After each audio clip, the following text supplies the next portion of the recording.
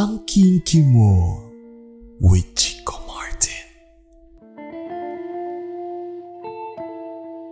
Good evening guys! Ito na naman tayo sa isang edisyon ng Ang Kinky Mo. At handa na ba kayong marinig? Handa na ba kayong kumuha ng tissue sa istoryang babasahin ko tonight? Game na ba kayo? Game na ba kayo? Ako ay game na. Game ka na, Kapitan. Magandang gabi, Kapitan. Appear. Kumusta ka? Ako ay okay. So, alright, baby. Mukhang mukhang nakarami ka ng nakarami ka ng baby. Ganun ba yun? Dito ka. Hindi naman Ako'y masaya lamang sapagkat kada Thursday. Kada ano? Kada? Thursday. Thursday? Kapag Thursday ay nakakasama ko ang ating mga kamorkada, at tayo'y sabay-sabay na yes at lala. Ako nga pala sa mga hindi nakakakilala, ako'y magpakikilala. Ano? Ang dami mo naman sinasabi. Magpakilala ka na lang. Ito na nga. Ako nga pala, ang tagapagtanggol ng bayan. Ako si Kapitan. Kapitan Tutan.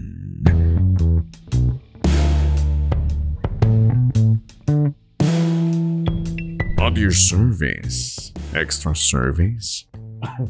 Extra service lang. Huwag ka na masyado manggugulo, Kapitan. Basta, diyan ka lang, makinig-kinig ka lang, tapos react ka lang dyan. Tsaka mamaya na pagkatapos, okay lang ba yun? Sige, no problema. Buti walang si Lola Kerbs ngayong gabi, no? Tayo lamang ang mag-i-enjoy dito. Swak na swak. Kaya sige na. Chico Martin, take it away. Maraming salamat, Kapitan Tutan. At eto na, simulan na natin ang Kinky Mo. Magandang araw, Chico Martin. Tawagin mo na lang akong Jobert. 26 years old at ngayon, tambay lang ako sa bahay. Di naman ako pabigat kasi may panggastos pa naman ako. Naisip ko na magpadala ng sulat sa'yo kasi last Friday, napadpad ako sa YouTube channel ng MOR Entertainment at doon ko napanood yung mga kinky stories na pinadala sa'yo. Aliw kaya ito, ikikwento ko na rin ang nangyari sa akin noong 2019. Ayun na nga, nagtatrabaho ako sa isang law firm noon sa Ortigas. Researcher ako for almost 2 years, then na-promote ako bilang secretary. Boss ko yung abogado na may-ari nung law firm.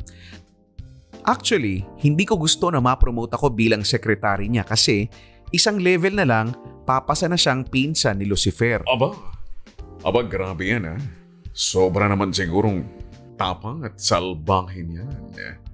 Di ko alam, Kapitan. Siguro malalaman natin Sige, basa. Grabe ka terror at sungit. As in, nakakatakot siya. Yung aura niya pag dumadating siya talagang mararamdaman mo. And oo nga pala, babae siya. Isang mayamang babaeng byuda na sobrang hilig magsuot ng 6 inches na heels. Alam namin pag dumadating na siya sa office dahil sa tunog ng takong niya.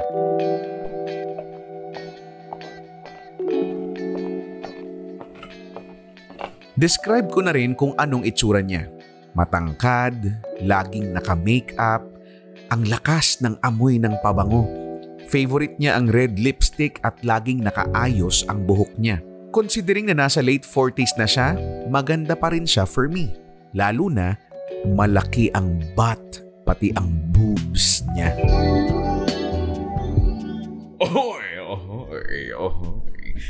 Malaki ang butt, malaki ang boobs. Ano? Naulol ka? Parang nabuang ka ng konti doon, Kapitan. Narinig mo lang yun, ha? Ganun talaga pag ako'y nakaririnig ng malaking puwet at malaking boobs. Ituloy ang kwento. Okay. Malaki ang butt, pati ang boobs niya. Sobrang pinagpala talaga. Ang lakas ng sex appeal kahit nakakatakot at sobrang sungit. First day ko as secretary niya, sobrang takot na takot talaga ako. Yung mga nakalipas kasi na naging secretary niya, nakikita ko na iiyak pa paminsan pag napapagalitan niya. So, nag-ready talaga ako. Lahat ng kailangan niya, hinanda ko. Yung tipong di niya ako mahahanapan ng butas. At isa pa, nag-ayos din ako ng sarili bago ako humarap sa kanya. Nagpagupit ako, pinili ko yung pinakamaganda kong long sleeves, tapos hiniram ko yung mamahaling pabango ng kuya ko. So ayun, pagpasok ko sa office niya para dalhin lahat ng papers na hinihingi niya sa akin, tinitigan niya ako mula ulo hanggang paa.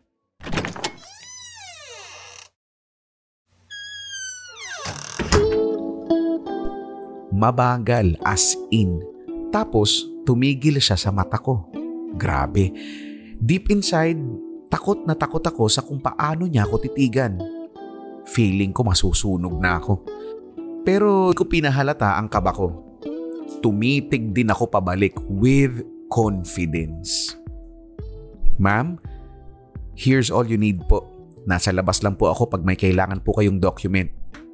Tapos, nung tumalikod ako, bigla siya nagsalita. Seriously, you think you can handle me? Tapos natigilan ako. Humarap ulit ako sa kanya tapos ngumiti muna ako. Sabi ko, of course ma'am, try me. Honestly, hindi na ako comfortable sa usapan namin na yon kahit ang ikli lang. Pero pilit kong pinapakita sa kanya na hindi ako titiklop. Tapos sabi niya, okay, mukha namang may ibubuga ka. Sige, linisin mo yung isang table ko. Gusto ko yung linis na makikita ko sarili ko sa kintab. Understood? At agad-agad akong sumagot ng, yes ma'am. Napa what the fuck ako sa isip ko noon. First day, really? Pinaglinis niya ako ng table? Pinagpunas niya ako ng isang malapad na table?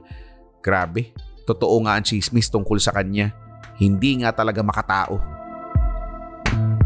After almost a month ng pagiging secretary, napapansin ko na nababawasan na yung pagiging sobrang demonyo niya sa akin.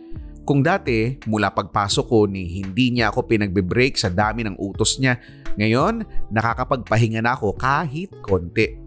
Pero sa lahat ng pinapagawa niya sa akin, doon talaga sa paglilinis ng isa pa niyang table ako nawiwirduhan.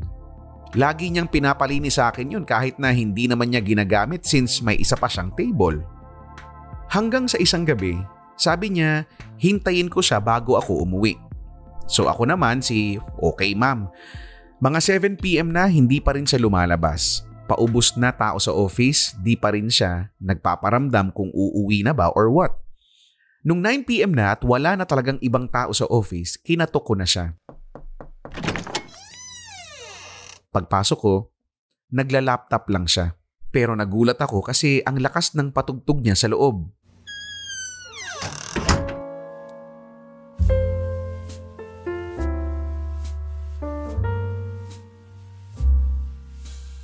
Sobrang sexy na jazz music ang tumutugtog. Pinapasok niya ako. Then tinanong niya kung wala na raw bang tao sa labas. Sabi ko, yes ma'am, umuwi na po silang lahat. Sabi niya, nice. Sige, umupo ka muna dyan. Mga 15 minutes din siguro akong umupo sa tapat niya habang nakaharap lang siya sa laptop. Mga 9:30 PM, bigla siyang tumayo. Sabi niya, umupo ka doon, bilis. Tinuro niya yung table na lagi niyang pinapalinis sa akin. Ako naman, po? Umupo po ako sa table? Takang-taka kong tanong. Tumingin siya sa akin tapos tinuro niya yung table gamit ang nguso niya. So, ginawa ko kung anong sinabi niya. Umupo ako sa table. Pag upo ko, dahan-dahan siyang naglakad papalapit sa akin. At habang naglalakad siya, binubuksan niya yung top niya. Sabi ko sa utak ko, okay.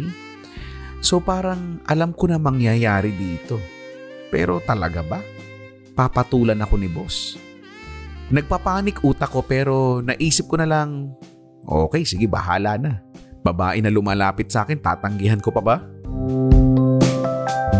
Then paglapit niya, hinalikan niya yung baba ko. Pataas sa ilong, tapos sa noo, tapos papunta sa gilid ng tenga at saka siya bumulong.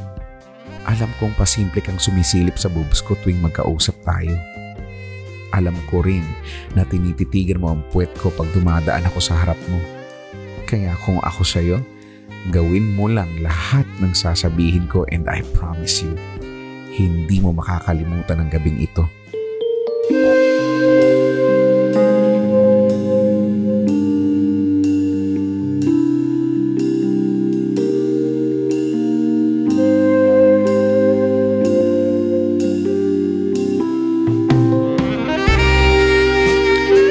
Doon ko na-confirm na, shit, kakainin ako ng boss ko tonight. Oh, yeah. Merong kainan. I love it. Kami, I guess, akala ko ang tahimik mo na lang dyan, Kapitan. Alam mo, hindi ko talaga mapigilan ang aking sarili kapag talagang kakainin. Naging halimaw ka na ba? Kumalma ka lang, Kapitan. Hindi pa tapos. Sige na nga, sorry ha. Tuloy ang kwento.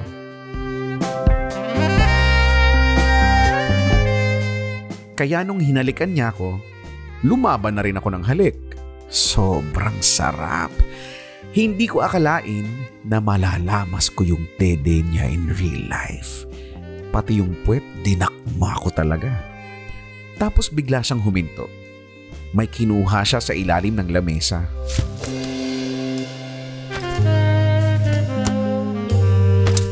Mga lubid. Sabi ko, para saan yan, boss? Sabi niya, di ba sabi ko gawin mo lang lahat ng sinasabi ko? Huwag ka na magtanong, buka ka.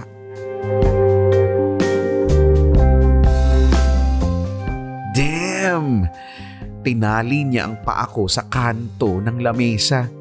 Tapos, tinali niya yung kamay ko habang nasa likod ko. Binusalan din niya ako at saka niya ako nilantakan.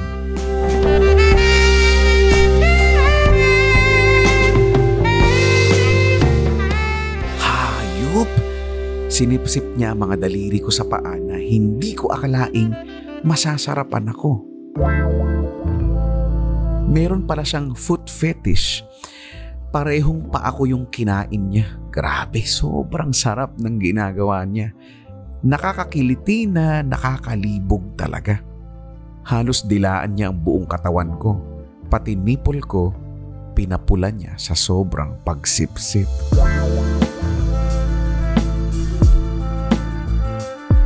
Holy shit! Sobrang dominante ng babaeng ito kahit sa sex. Yun ang paulit-ulit sa utak ko habang patuloy niya akong nilalantakan. Sa madaling salita, siya lahat ang trumabaho nung gabing yun. Pagkatapos namin, nahiga kami sa carpet sa loob ng office niya. Tapos tulala lang talaga ako. Ibang klase si Mama.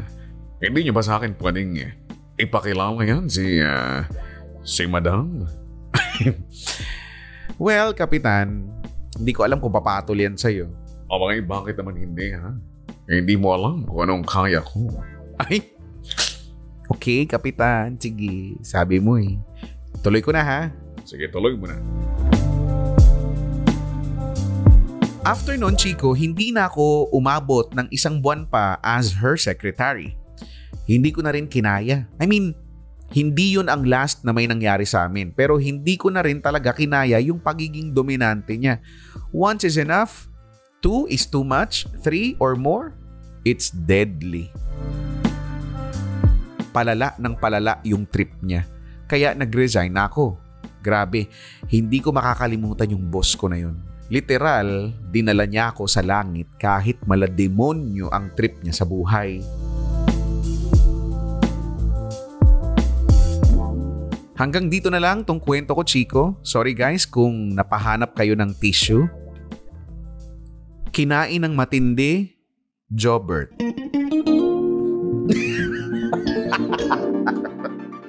Nagustuhan mo yung kinain ng matindi? Kinain ng matindi, Jobert. Aba, alam mo, ako mapapaklap-klap.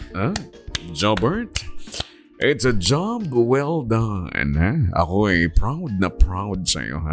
Isa ka ng ganap na miyembro at kasapi ng Bataan ni Tutan. Ayan na naman yung mga bataan mo, ha? Siyempre, alam mo, pag ganitong klaseng katindi, ay automatic. Tama? Automatic na kabilang na sa bataan ni Tutan. Kailangan ganyan kalulupit. Kaya naman ako'y magdiriwang at sasyat dahil may isang bataan akong talagang aral na aral sa akin. Wow! Aral na aral talaga.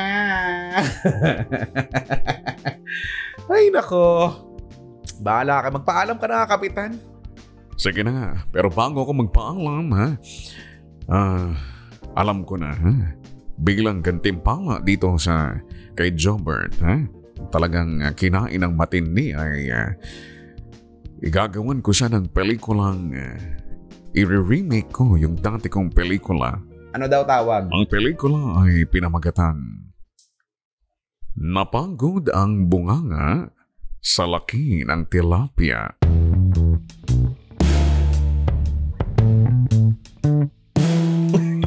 Okay. Sige. Maraming salamat. Paalam ka na. Oo nga pala, ako pala si Kapitan. Ang tagapagtanggol ng bayan. Kapitan Tutan. Pag lumabas ng bahay, isigaw kay Tutan tayo. Tutan. Habang umi-exit, Paalam na sa inyo, magandang gabi. Bye-bye, Chico. Bye-bye, kamorkada. Bye-bye. Oh, yes. Bye, Kapitan. Ay. There you have it, guys, no? Ang kinky story ni Kuya mong Jobert dito sa Ang Kinky Mo. Oops, teka lang, wag mo na dyan. Oops, teka lang, hinay-hinay lang. Wag mong pilitin ipasok sa damdamin ko ang init ng iyong pagmamahal. Oops, teka lang, okay ka lang. Oops, teka lang, di pwedeng ganyan. Sana'y unawain, kung nabitin, wag itong daramdamin. Wag mo kong tingnan ng ganyan, parang ako'y matutunan. Feeling ko'y parang ako ba'y walang saplot sa katawan.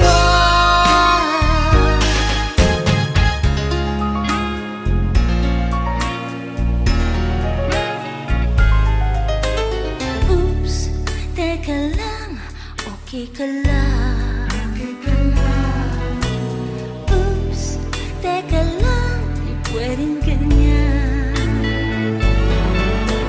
Sana'y unawain, kung nabitin, wag itong daramdamin.